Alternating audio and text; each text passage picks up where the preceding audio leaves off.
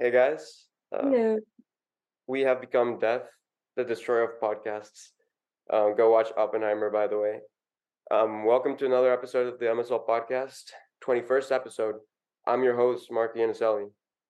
And I'm Amalia Wampa. And I still don't like saying that because my last name feels so weird and goofy to say in a string. But I hope. Well, I mean, it could be worse. You could be Amalia Wonka, and that would be like, Well, it basically is because everyone just calls me that anyway. So I might as well just embrace it. But yeah. well, most Anyway, people don't even say your name right. So, that's true. My first name, yeah, it's a priority. Mm. um, but yeah, we're kind of like the Prometheus of podcasts. Like we gave you one amazing podcast episode one day, and now you just can't have enough of it. Oh, like like we gave humanity the best worst thing ever, our podcast. It's just too good to stop listening. You um were definitely a Greek mythology kid. no, I'm much more on the Roman side, Roman Catholic. Oh, you were into the. I was asking. All right. Well, why uh, didn't I elaborate on the question anymore? um but yeah, how have you been, Amalia? I've been great. Busy town here in New York, and Philly, and New Jersey, and Massachusetts. I've been going to a bunch of different states She's a to trucker. honestly, I should be at this point because of the amount of time I've spent in my car with the Dunkin' cup to my side. And now I have the cup holder extender. So now I actually have 3 cup holders right by my dash that I can just fill it up and throw the one in the trunk. You know what I mean? Yeah, So yeah, your I'm car up. must be a marvel in terms of like all the Dunkin' cups that are back there. It's pretty bad. I also have this like skinned mink that I bought at this Renaissance fair for $10 that I was like, wow, I just can't believe this is here. It's like it's literally a taxidermied coat and I have it on my it's, dash. it's Anyway, how are you, yeah. Marco? I'm great. But I'm like ecstatic about the fact that like we're just about to put out like an amazing episode of the cast right now. Right. The cast is stacked for this episode, guys. Yeah, this might be my favorite episode so far in terms of how we go in depth into a lot of the things that are going on in the industry. We talk about your careers. We talk about um, looking for the right people in networking, and we also talk about key insights. And when you're our age, when you're in college, talking to people who are experts is the best thing ever because they help you prepare a skill set that's going to help you excel in the industry. So, True. True. we're glad to welcome Jeff Nelson. And by the magic of editing, the interview is going to start right now.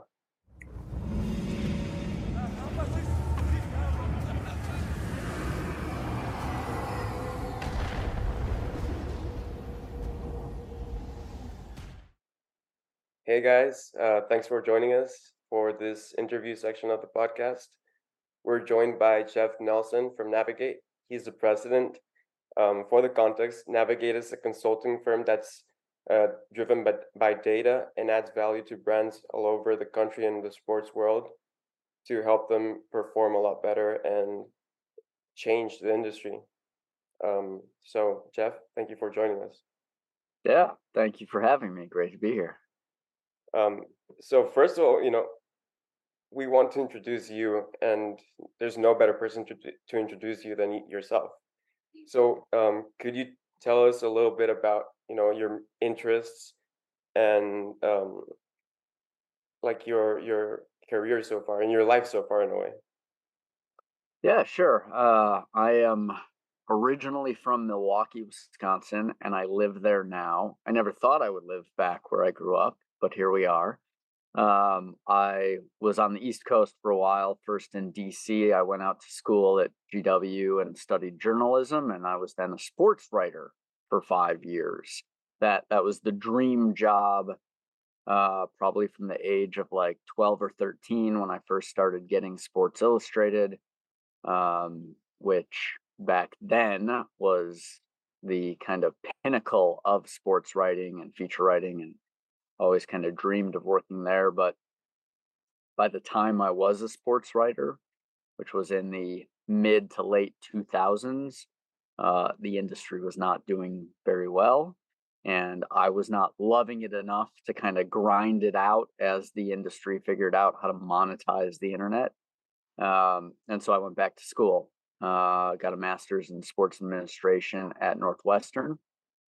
And while networking like crazy around Chicago, met AJ Maestas, who is the founder of Navigate, and started there as a intern 13 plus years ago, and thought it would be 6 months, and thought I would then go intern for the Cubs, the White Sox, or the Bears.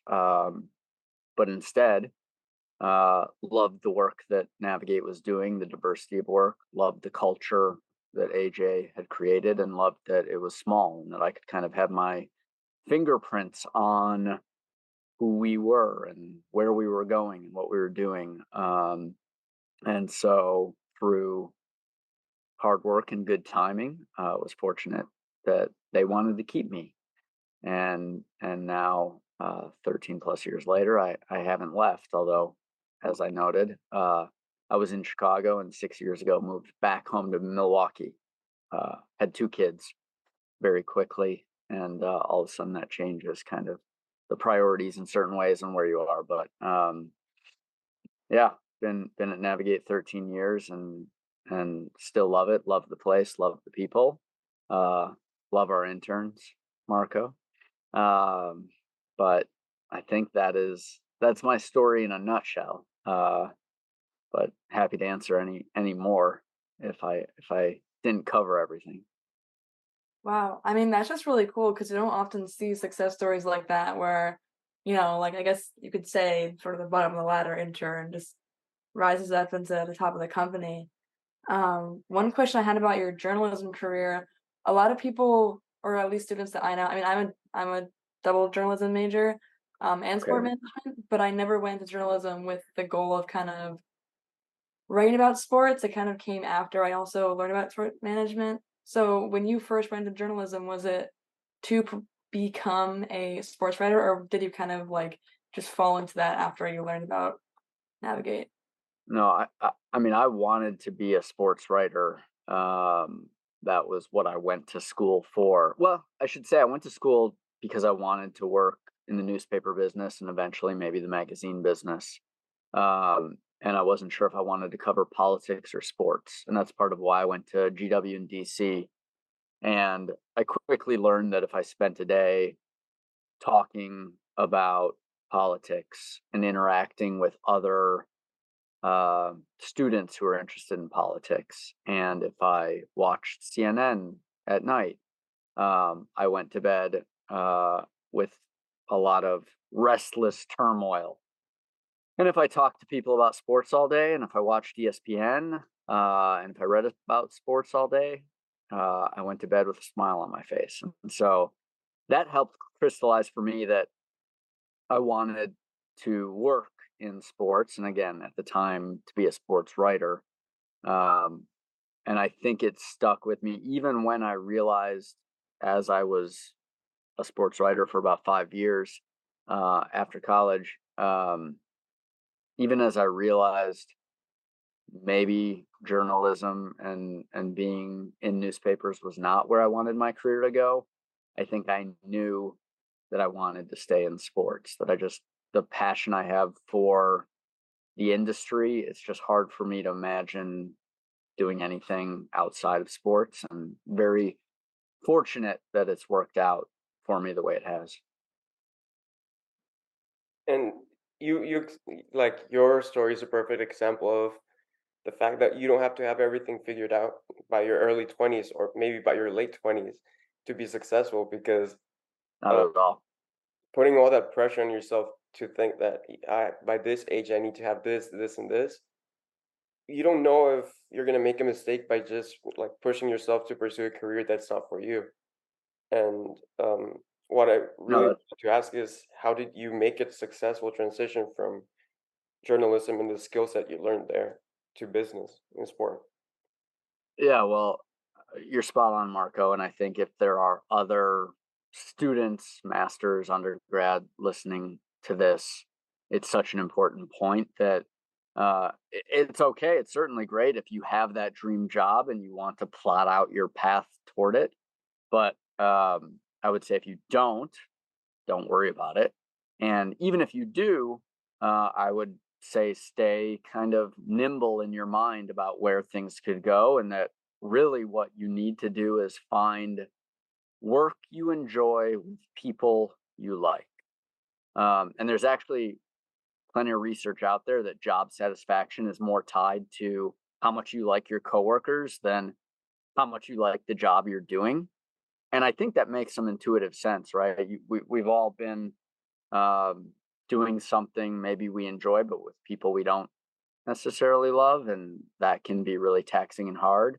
But you can be doing a menial task and be doing it with your friends and have a great time. And so, if you can find both, right, something you enjoy doing with people you like, just kind of let that take you wherever it takes you, and you'll find probably a lot of job satisfaction. And you could end up like I have in a place you never would have expected in your early 20s, and in all honesty, probably happier than you ever expected. So that being said, your question around kind of how I managed the transition, for me, a big part of um, going from journalism to the sports side or the business side of sports, I did not want to be pigeonholed as like a PR communications person, which tends to be what you'd expect if somebody's been a journalist and is now trying to work for a team, let's say, or a league or somewhere in sports business. And so that was part of why I went back to school. And then as I was preparing to move from DC to Chicago to start the master's program at Northwestern, I probably sent 100+ cold emails to people in and around the sports industry, especially in and around Chicago and the Midwest, basically saying, I've been a sports writer. I'm going back to school to get onto the business side of sports. I'm really interested and passionate in how data and analytics are influencing the business side of sports. Uh, I'm not writing to you to ask for a job or an internship. I would just love to be able to buy a cup of coffee and pick your brain about your career path and uh, what advice you would have for me. And I tried to keep it as short as I could, right? Because if you are reaching out to people, especially if it's cold outreach, and they see there's like 4 paragraphs or more with your life story, they're just not going to read it. So I tried to keep it really short. I tried to emphasize that I just wanted to pick their brain, and that opening part about the fact that I was really interested in data and analytics. I was trying to ensure that they wouldn't just say, "Oh yeah, come talk to our PR person." And I mean, again, I sent so many. I probably had 2 dozen people respond, which was even more than I thought. And then I was just willing to go anywhere at any time. And again, do what I said, right? Not go in asking for the job or internship, and come prepared with research about them and their career and questions that I thought they would enjoy talking about, but also advice that I could get for me. And again, that really worked out better than I could have expected. And there were a few people, starting with Mike Singer, who's a great guy who's had a really interesting career, but he was one of Navigate's first interns, and he said to me, based on your interests, I think you should meet this guy AJ Maestas. And I think Ted Phillips, the president of the Bears, who I had breakfast with at 6 a.m. in Libertyville, Illinois, I think he also brought up Navigate and reached out to AJ. They invited me to a happy hour, tried to do networking as best I could within that happy hour and within the people at Navigate at the time, and landed an internship. And then from there, it was just, again, trying to always go above and beyond on kind of everything I was asked, and really it comes naturally to me, and so I'm fortunate. But the advice I give our interns, and Marco, you've heard this from me, is like, don't be a wallflower, right? I wasn't a wallflower. Like, there was a topic, I asked a question, I added my perspective or my opinion, and just tried to contribute in every way I could. And again, it was very fortunate for me that it was the right place and the right time with the right people, and it led to something full time. But hopefully some of those like key ingredients in there, and inevitably I'm going to talk about networking 10 times with you guys, but the networking and that approach of trying to be a good listener, but also not being a wallflower and trying to contribute and over deliver, not just for the clients that I got to work on, but for the people internally. All of that is what enabled me to kind of start this career when I really had no background in it.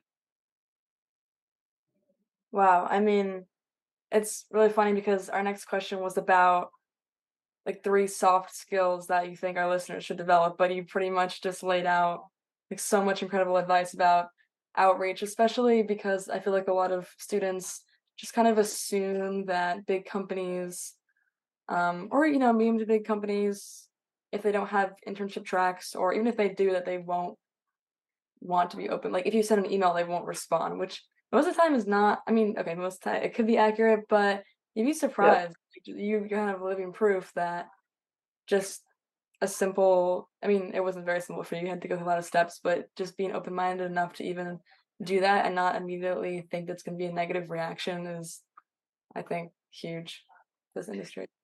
Yeah. I mean, your hit rate is not going to be great. You send 100, if 5 to 10 respond, that's probably success. But 5 to 10 people who you can spend some time with and learn from is great. And one of the things you do at the end of those conversations, again, you don't ask, oh, can I have a job, can I have an internship? You ask them, hey, based on what you heard from me about kind of my interests, is there anybody else in the industry you think I should meet, or anybody you'd be willing to connect me with? And you start to build out that network. And just along the way, some people are very kindly going to say to you, we have an internship program, you should apply. Or they're going to connect you with somebody, and then you meet with them, and then you see online that they have an internship or a job, and you apply. But you also shoot them a note and say, hey, I saw you guys had an opening. I just wanted to let you know I did apply. If you have any advice for me on navigating that process, I'd really appreciate it. You'd be surprised how many people are willing to help, willing to be a mentor. Soft skills, the other things that I haven't talked about, I would say read as much as you can, both about the industry. I mean, I don't know if you guys have like student subscriptions to Sports Business Journal or Sportico or Front Office Sports. I'm partial to Sports Business Journal, but all 3 of those, read them all. Anything you can on the industry, be knowledgeable, be reading. And one of the great things about that is when you combine it with the networking and you see, I met with somebody at the Chicago Bears 3 months ago, and now I see a really interesting story about something they're doing. It's an excuse for you to reach out and say, hey, saw this story about you guys, very cool. And if there's anything else you can add as part of that would be a value add to them, you do it. But I would also say follow and study the business world outside of sports if you can. And I know your hours aren't unlimited, but knowing what's happening with the economy, or knowing that there's a certain industry that is taking off and trying to be knowledgeable about that, really going to serve you well. You don't have to force it, but just organically in your conversations, in your internships, in your first year at your first job, when you have that little extra bit of knowledge because you've been reading, because you've been following not just the sports industry, but the business world. It's just going to make you all that much more valuable. And then I guess one last thing, if I'm trying to kind of consider the people I've seen that have really impressed me, really trying to diversify your skill set. And so maybe you don't really want to be somebody that's in the weeds with data and analytics. And obviously that's where my mind first goes, given that's the foundation of a lot of what we do. But even if that's not where you want your career to be, if you're able to either teach yourself or take a course and have a little understanding of data and analytics and some of the programs that get used, a SQL or an R, that again is just going to make you stand out that much more. And maybe someday you're a team president or you are the head of an agency and you're in a conversation with a client or with your team or with your owner. And because once upon a time you taught yourself a little bit about the data and analytics kind of in the weeds, you now know, hey, let's ask our business intelligence group to put this analysis together because that's going to help us answer this question. The more you can learn and diversify that skill set, the more you can, again, ticketing is another example. Maybe you have no interest in working in the ticketing space, but guess what? Ticketing is like a crucial aspect of sports business. It doesn't work. The industry doesn't work if you don't sell tickets to the games. It also doesn't work if you don't have media rights deals. The more you can try to look around at these different key areas of the business and either teach yourself a skill or do enough reading that you can speak a little intelligently about these topics, the more you're going to stand out, the more success I think you'll have. Yeah, I think like knowledge, in fact, like as you learn, as you find more about AI and all these trends in the industry, it opens doors, so many doors in terms of conversations. The quality of the conversations you can have when networking is great. And then on the other hand, it also allows you to employ those skills in the job. And maybe you can find a job in a position that requires a more generalist knowledge of sports, and having all these things in your toolkit, maybe not expert, experience, Yeah. but it helps you become a more holistic employee. Calling out AI is really great, Marco, because how many of us are an expert on AI right now? Very, very few people. A lot of people will make you think that maybe they're an expert, but very few. And so, like at Navigate, we have a task force right now that is trying to learn as much as they can to come to AJ and myself with recommendations on how we should incorporate AI into our business, whether it's making us more efficient internally or adding to the services we provide externally. But you all have the gift of youth. I am willing to bet you are able to understand and learn and pick up things like AI or really anything in the tech world and tech space faster than those of us who are a generation or two above you. And that's going to be so incredibly valuable. And I also think the understanding you all will intuitively have of your own generation and how it's consuming not just sports, but entertainment content and what resonates with you all versus what doesn't. I mean, we did like a syndicated study on Gen Z and we're trying to advise our clients on that.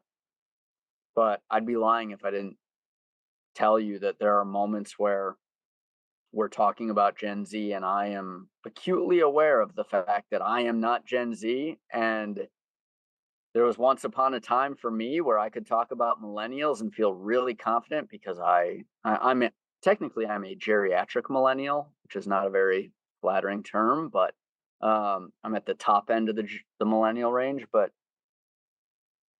I mean, to be able to speak to how our industry engages Gen Z, how we incorporate tech, and even now, of course, AI more specifically, so valuable. Um, Crypto, not as much at the moment, but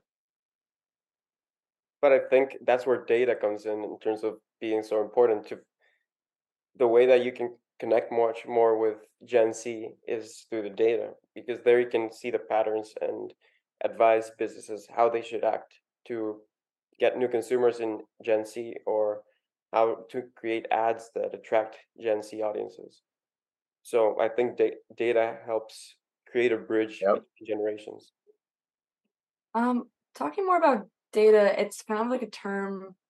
At least when I like first came to sport management, everyone was like, "Oh, I want to be data analytics, all that." I'm like, "How do you even? What even is that?" Like, I would love to hear your definition and how someone who completely has no idea about the field, like yeah. how to kind of explore and get into it without feeling super like they have to be techie or overwhelmed. Like, how do you help? Yeah, I mean, data is just a type of information, is what I would tell you. And it's information that is rooted, hopefully, in some sort of scientific method of extrapolating that information. And so, right, you hear a lot about big data. And the truth is, like at Navigate, we almost never work with big data because that's just massive amounts of data sets that require, very sophisticated programs to analyze. And those are the types of things that like a massive corporation, let's think of a brand who's a big sponsor in sports, like a Chase Bank, let's say, right? The people at Chase Bank are working with big data when it comes to analyzing their customers and informing what they do, at least on the B2C side, from a business perspective, from a marketing perspective. But when it comes to the world that we live in, so again, on the brand side, we're probably talking about sponsorship. We're looking at data that either comes from companies or vendors that are tracking social media engagement or TV viewership or D2C subscriptions, very basic data like attendance. It's all of those types of data sets that, again, hopefully, if it is something like social media, it's something that is coming from a company that's created some sort of technology that's really sophisticated around scraping Instagram or Threads. I'll try to be or Twitter or whatever, TikTok, Snapchat, and that they've come up with a really sophisticated way to do that, and then bring data to someone like us or to a team or a brand that we can then use. But this is much more targeted, smaller data sets that we are using for very specific reasons. And in our case, at least, right, the onus on making sure that is uh, really reputable, clean data that can be used is on the vendor we're paying. It's not us. So even if, like you said, you're getting into this world and the idea of data sounds maybe like a very wide and deep uh, expertise to have to master, you really don't. Like if you want to go work for one of those companies or start one of those companies, then maybe you do. But if you're going to work for a big agency, a consultancy, or even if you're going to work for a team or a league, you're relying on those companies to be the ones that um, have extreme expertise in data and have the extreme God, I say this with great affection, but have the army of data nerds, right? And they'll get you a data set that you don't need, you know, 8 years of school to master. It should be in a form that you can turn into something usable. So I don't know if that answers your question, but I I guess the too long didn't read of that is there are lots of different levels to what data is and how it's used, and you should ensure that you're thinking about what kind of data will be useful in any problem or challenge or strategy that you're encountering in sports, but you don't have to be the one that's a master of it to that fifth or sixth level. And Navigate is in a period of time that they're really doing amazingly.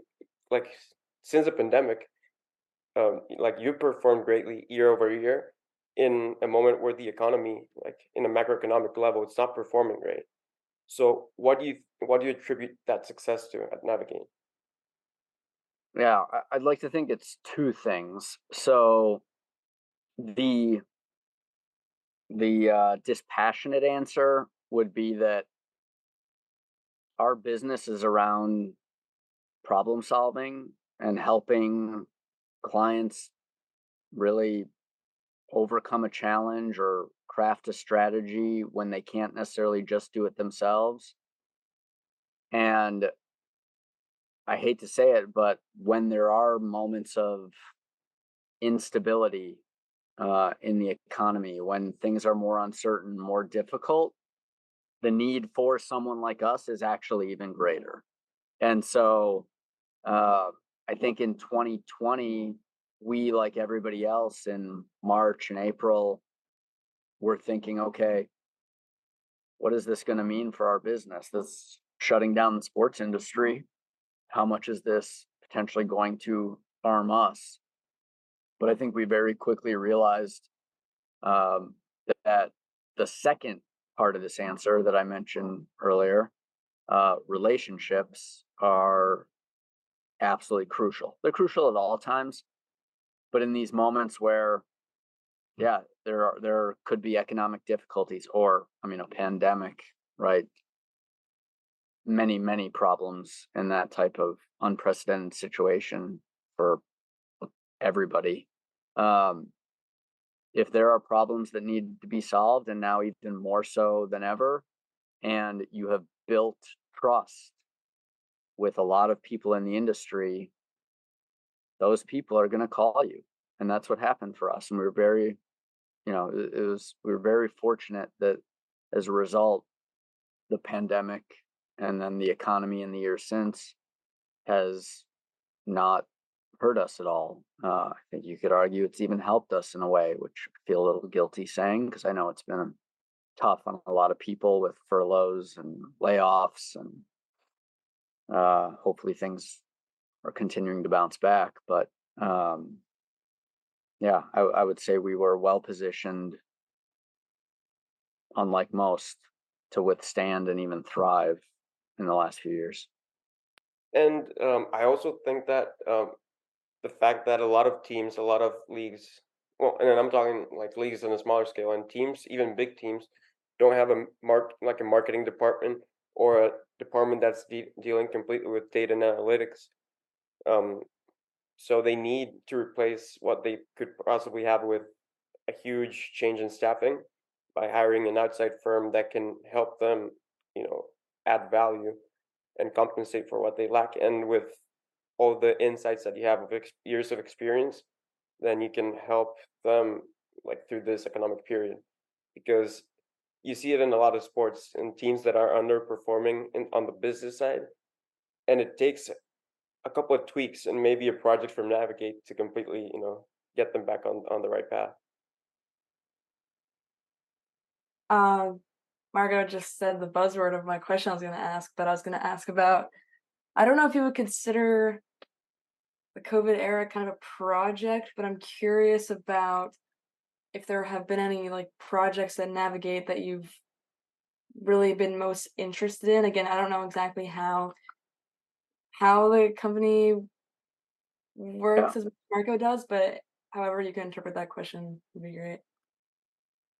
Yeah, I mean, some of our favorite, there are projects that are engagements. We kind of use those two words a lot in engagement. We think of as more when there are a lot of different components of different kind of projects within the relationship we have with a client. But a few that stand out for me, all right, the Milwaukee Bucks, my hometown team, hired us 7 years ago when they were first starting to look at moving into a new arena. and wanted a lot of help with what that would mean for their partnerships, whether it was naming rights, entitlements of suite areas, but the full rate card, every single asset.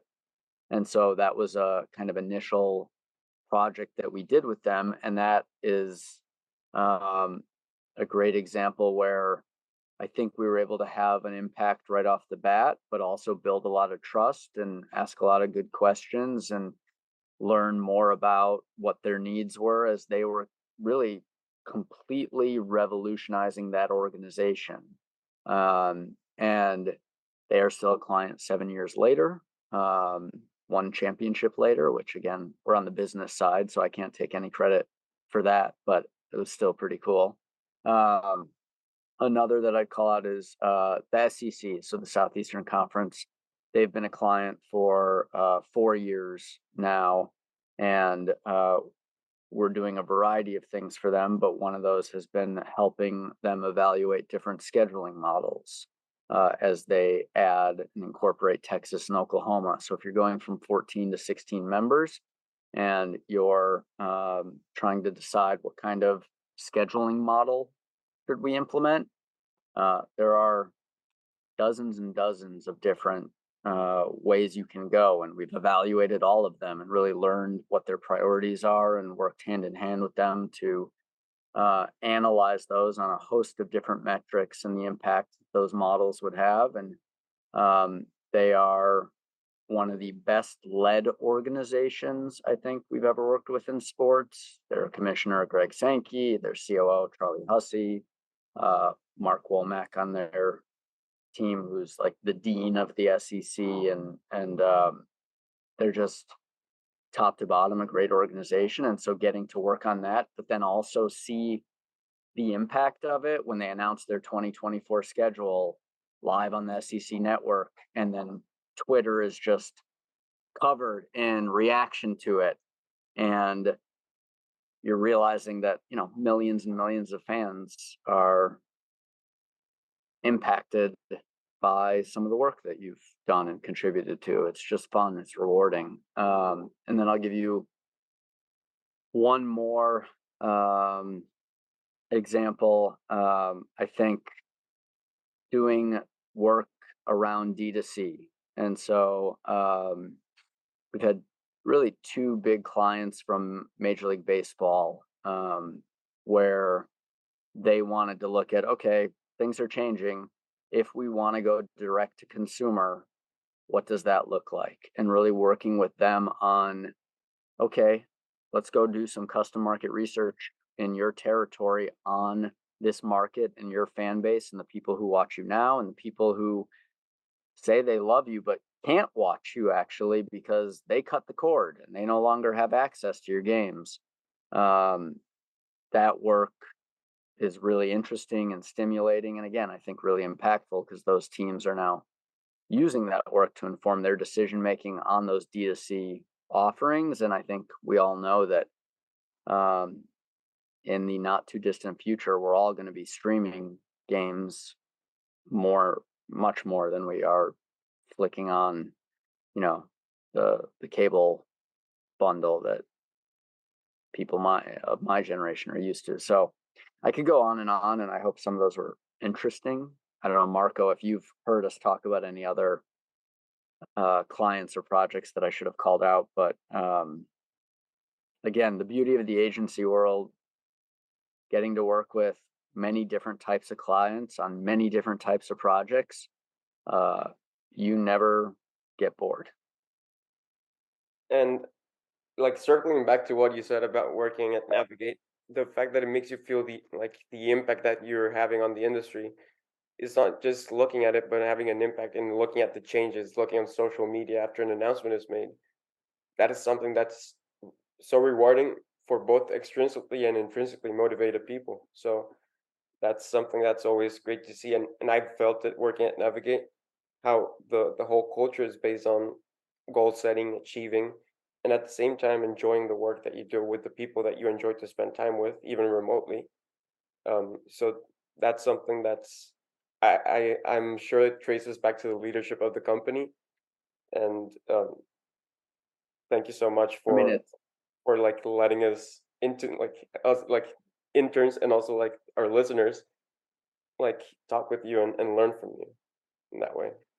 well, I appreciate you saying that, Marco. And yeah, it's not just leadership, it's really everybody at the company, right? Like we all buy into our core values and we all um we all really, I think, view it as a all for one and one for all type team atmosphere. And I mentioned earlier that when I first started, the ability to like have my fingerprints on where the company went was really appealing to me 13 plus years ago. And I'd like to think that, in fact, I know that's still the case because we have people of every level having an impact for our clients, but also having an impact on where we go and the work we win and what we focus on and what we learn and how we make ourselves better. And so it really is a special, unique place, I think. And um, it was fun to have you a part of it during your internship. And it's fun for me to sit here and talk about it.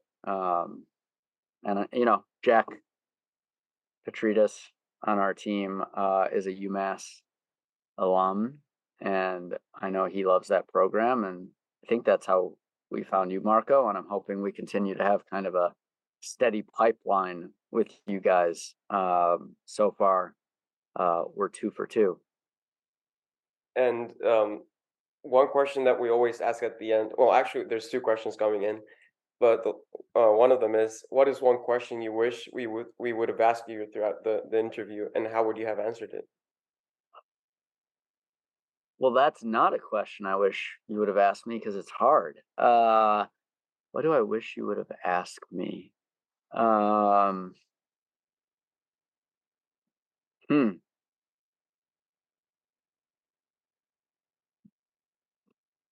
I wish you would have asked me if I could go back and do it all over again, what would I change? Because I do think, like I said, everything has worked out better than I could have ever hoped. But as much as I just told you the importance of networking and how that helped me transition, once I had kind of made that transition, I would say in the first half of my career at Navigate, I was so laser focused on the work I was doing and delivering great work for the clients I had that I didn't do enough of that networking within the industry with people that weren't at the clients I was working on. Or, I would go to conferences and that would allow me to network. And I thought that was kind of enough. And I would run into people or we'd even do some outreach and I'd have a coffee with somebody. And, to me, that was continuing to network. But I think I should have still been thinking, who are 10 people this year or who are 100 people this year that we're not working with now that I might not run into a conference who I would love to meet and I would love to pick their brain. I think I got complacent in the importance of the networking that I have been talking about kind of over and over here. So if you'd ask me one thing that I would kind of do differently, that would have been it. And I hope people listening now, even if they take my advice on the network you can do right now, I would then also hope they would learn from that mistake I made and not get complacent and not let up once you're working and once you're in the industry. And the other thing is, if you want to see Jeff's journalism skills, you can listen to the Navigating Sport Business podcast, where he and AJ Maestas talk with a lot of industry leaders. Some really good episodes, some really great hosts from the business side, and some much more from the college side, and there's some from the big like team and league side. So that's one way to follow Jeff. But what are other ways to follow your work? Oh, that's a great question. I think Me specifically is not necessarily what I want to answer, but I would say that like Navigate as a whole, we have our team. I mentioned Jack Petridas, our UMass alum, but Julie Angel, Rachel Bernardo, Matt Zajac, um, those folks are doing such a good job with our thought leadership and our marketing. And if you follow Navigate on LinkedIn, I'm sure you will see content that is interesting. We have a newsletter, the Navigate Insider, that is like, honestly, it lands in my inbox and half the stuff in there I didn't even know we were going to be doing. And I'm like, wow, this is so great. So please sign up for that. And then, individually, I think there aren't that many of us. So following us, members of our team, also like on LinkedIn, and even reaching out to members of our team, and as I've been advising, seeing if whether it's a cup of coffee or maybe it's a half hour on Zoom, um, picking the brains of the many really smart and talented people we have. Um, yeah, I think there's so much more to engage with and consume from Navigate now compared to 5 years ago. It blows my mind. So that's a great question, Marco. I appreciate you asking it. I hope all of the folks at UMass and all your listeners, even beyond, will do some of that. Yeah, so I mean, it's been an awesome interview. It's been awesome to get to know you during the summer. So it's not like I just met you, but having this conversation, it's like a full circle moment because I do feel like I've been working with you, but now I get to network with you for 1 more hour, which is also great. Well, I really appreciate you having me on. I hope some of this was helpful. I hope I'm continually a resource to both of you and even beyond people listening. And I also think what you guys are doing here is awesome, like really cool. This would be another thing, man. If I could do it all over again, and back when I was getting my master's, do something like this. I guess podcasts weren't quite as big as they are now 13 years ago, but um, it's, I imagine, fun for you both, but also really useful for your peers and for the industry. And so a massive kudos to both of you for doing this. Very cool. Thank you so much. It's like learning without paying for tuition. That's how I see it. Oh my god.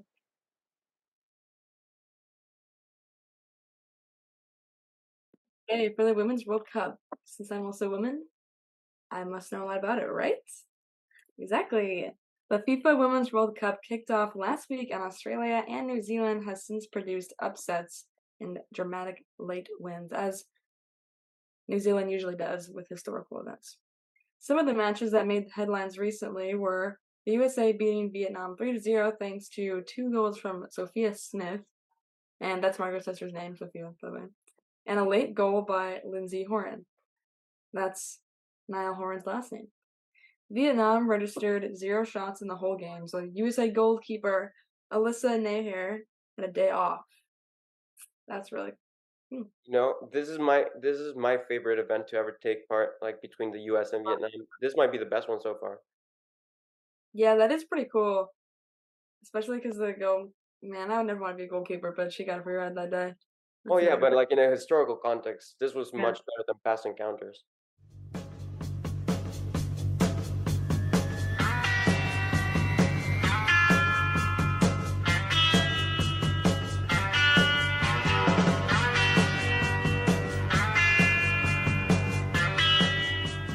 Right. Yeah, geez. Well, England, on the other hand, scraped off a 1-0 victory against Haiti thanks to a penalty by Georgia Stanway. She American? Wait, no. She's No, English. she's English. I was gonna say that's like well, it's funny 'cause it's American name, like George, like okay, an English last name. Anyway, Talking about this, yeah, because there's a state in the US called Georgia. yeah, It- I also just realized that the Georgia state came from a European Country. country, so maybe it's not American. I'm just so Americanized that I just assumed. Sorry. You're the most Americanized European I know. Thanks. Yeah, You're appreciate it. like pure blood European. And guys, Like you same have to no American in you except your birth. facts. Yeah, that's true. But does anybody? Because we're all Well, familiar. you would have to go like just like Native Americans to find like, Right. but then again, they came from somewhere else. Like all humans originated from Africa. So That's true. like, okay, we're not gonna dive deep Okay, into no, unique let's not. nationalities, but what else happened in the World Cup, Amalia? Jamaica managed to hold off France for a 0-0 draw. That's kind of and Germany destroyed Morocco 6-0. Destroyed. That's pretty predictable considering Germany's history. Just kidding. Last night, the Philippines beat hosts New Zealand 1-0 against the odds. That's really cool, actually. I would have assumed that. Well, actually, I both based off my logic, I guessed the World Cup wins because one of them was an island and one of them wasn't, and so the players with more land to practice on won. I was right. So with Philippines and Morocco, I mean Philippines and New Zealand, since they're both kind of watery, I would have assumed it would be equal, but yeah, so I guess it's kind of equal, 1-0. But I wouldn't say that's against the odds. I would say they're kind of matched up. Would you not? Not in terms of like the rankings in like FIFA, because the Philippines were ranked last as like the least likely team to win the World Cup. And this was their first ever win at like a major tournament in soccer. So you know what? They performed the odds. But yeah, it's like a major upset because New Zealand were playing at home. Like True. it's like True. That's kind of bad. Yeah. disappoint. It's like imagine like you're climbing in front of all your friends. Like if I go to watch one of your climbing competitions when the UMass gym opens, and you're gonna be like feeling all the pressure, like oh yeah, I gotta perform. If not, Mark is gonna like destroy me on the next podcast episode. Then you feel the pressure, and then you like fall off like the climbing Yeah. thing. Your home gym. It is kind of embarrassing to do bad at a comp that's at your home gym. So I could see their frustration. Yeah. In men's football, the Saudi Pro League continues to snatch talent from Europe's top leagues as they look to seal a transfer for Sadio Mane from Bayern Munich for 40 million euros. They're gonna go. He wants to go to Al Nassr, I think, and I think there's a large probability it's gonna be sealed by the end of the weekend. Um, and then Mbappe, um, so Look, Saudi Arabian club Al Hilal, they've offered 700 million for 1 year to Kylian Mbappe from PSG. Um, he is under contract with PSG 1 more year. As a matter of fact, if he stays until the 1st of August, he's going to receive a bonus of 60 million. So he's not going to want to negotiate anything until then. But yeah, Al Hilal, they're offering PSG 300 million euros and then 700 million euros to Mbappe for 1 year of playing, and then he can go for free to Real Madrid. So it might all work out in the worst way for the world. Mbappe might go to the Saudi league, and that's the end of end game. yeah, that's endgame. That's like the end of football as we know it. Because when you see one of the most desired players choose money over playing for a big club in a big league, you know, money wins in that sense. And lastly, Harry Kane. Bayern Munich want to sign Harry Kane this year. Apparently, they're talking about a sum around 100 million with Tottenham. Harry Kane has 1 year left of his contract, so if he finishes off this season at Tottenham, then he's available on a free. Mhm. So let's see where it goes. Still, I think only negotiations have been held, according to ESPN and Fabrizio Romano, who's the major source in transfers, but it's still developing. In basketball, a new record is about to be broken, given that Jaylen Brown from the Celtics has agreed a 5 year deal extension with the Celtics, $304 million supermax extension. So that's over the 5 years. So it's nowhere near the Mbappe sums, by the way. Still, that's crazy. What will you do with that money, Molly? Dude, I'd get fast food more than twice a week, probably. You would probably fly to Europe just to eat McDonald's there. Yeah, but that's what I did. I did do that. Um, well, hockey headline. You're the one person money wouldn't change. Yeah, honestly, I don't think I just forget that there's money in there. Anyway, a hockey headline that will resonate in the hearts of UMass students is the retirement of Boston Bruins captain Patrice Bergeron. I cannot tell if that is a man or woman. I apologize. It's a man, it's a Bruins. Okay. But Patrice, it's sad when somebody posts like on their Instagram story, they post the same post twice about him retiring. Shout out Yeah. to my friend Dan Pollock who just did that. I think he was just devastated by this news. And I called him out on it. I was like, dude, is it so sad that you're posting it twice? Damn. And I think my hate on his like Instagram kind of like affected him, and my friend deleted the post. Aw, Marco. No, he deleted one of them. He said he did it by mistake. Apparently, it wasn't just like grief that made him repost the same thing twice. And lastly, Formula One. So Verstappen won again. I think it's becoming like a podcast routine, where we're like, yeah, Verstappen won. But yeah, this is his 7th race in a row. Like, I bet you he's not gonna win next time. I bet you it's one item from the UMass bakery if he doesn't win next time. okay, deal. Okay. Yeah, because Red Bull recorded like 12 consecutive wins in a row. That's Verstappen's 7th in a row. And then Lando Norris secured 2nd place, and Checo Perez got 3rd after a rough patch of not finishing in the podium. And the funny thing is that Norris, who won 2nd place, he does like like in Formula One, when you win, you get to pop champagne and then like spray it on the other people on the podium and on the crowd. He does this thing that he pops it by like hitting it on the ground, but he hit it on the podium, and then the trophy for 1st place that Verstappen won fell down and cracked. Wow. Yeah, so yeah, that was fun. There. But yeah, that's the recap, and well, thank you guys for joining us on this episode. Go watch Oppenheimer. I watched it. I'm a changed man after watching it. You haven't seen Barbie yet. I haven't seen Barbie yet. No, I haven't. But yesterday I watched an Italian movie at night. Like, it's called Il Postino. So if you're into foreign cinema, watch that. It's one thing about Italian movies is that they have this thing that American movies don't have, and they really focus on creating that bittersweet ending much more. In Americans, you see like happily ever after, blockbuster, go eat some McDonald's afterwards, like movies. It's like everybody's happy at the end. They maybe like an 80s dancing, but you never see that with Italian movies. They're much more pure and artistic. So go watch Il Postino. It's on YouTube illegally. They posted it like a year ago. I watched it on YouTube HD. But if you don't know Italian, watch it with subtitles. Yeah, obviously. But yeah, I'm always gonna go watch Oppenheimer right now. And I literally have going to the theater before they all get bankrupt. So next episode, we're probably gonna review it at the end. yeah, I definitely will. Well, see you guys. All right. Bye.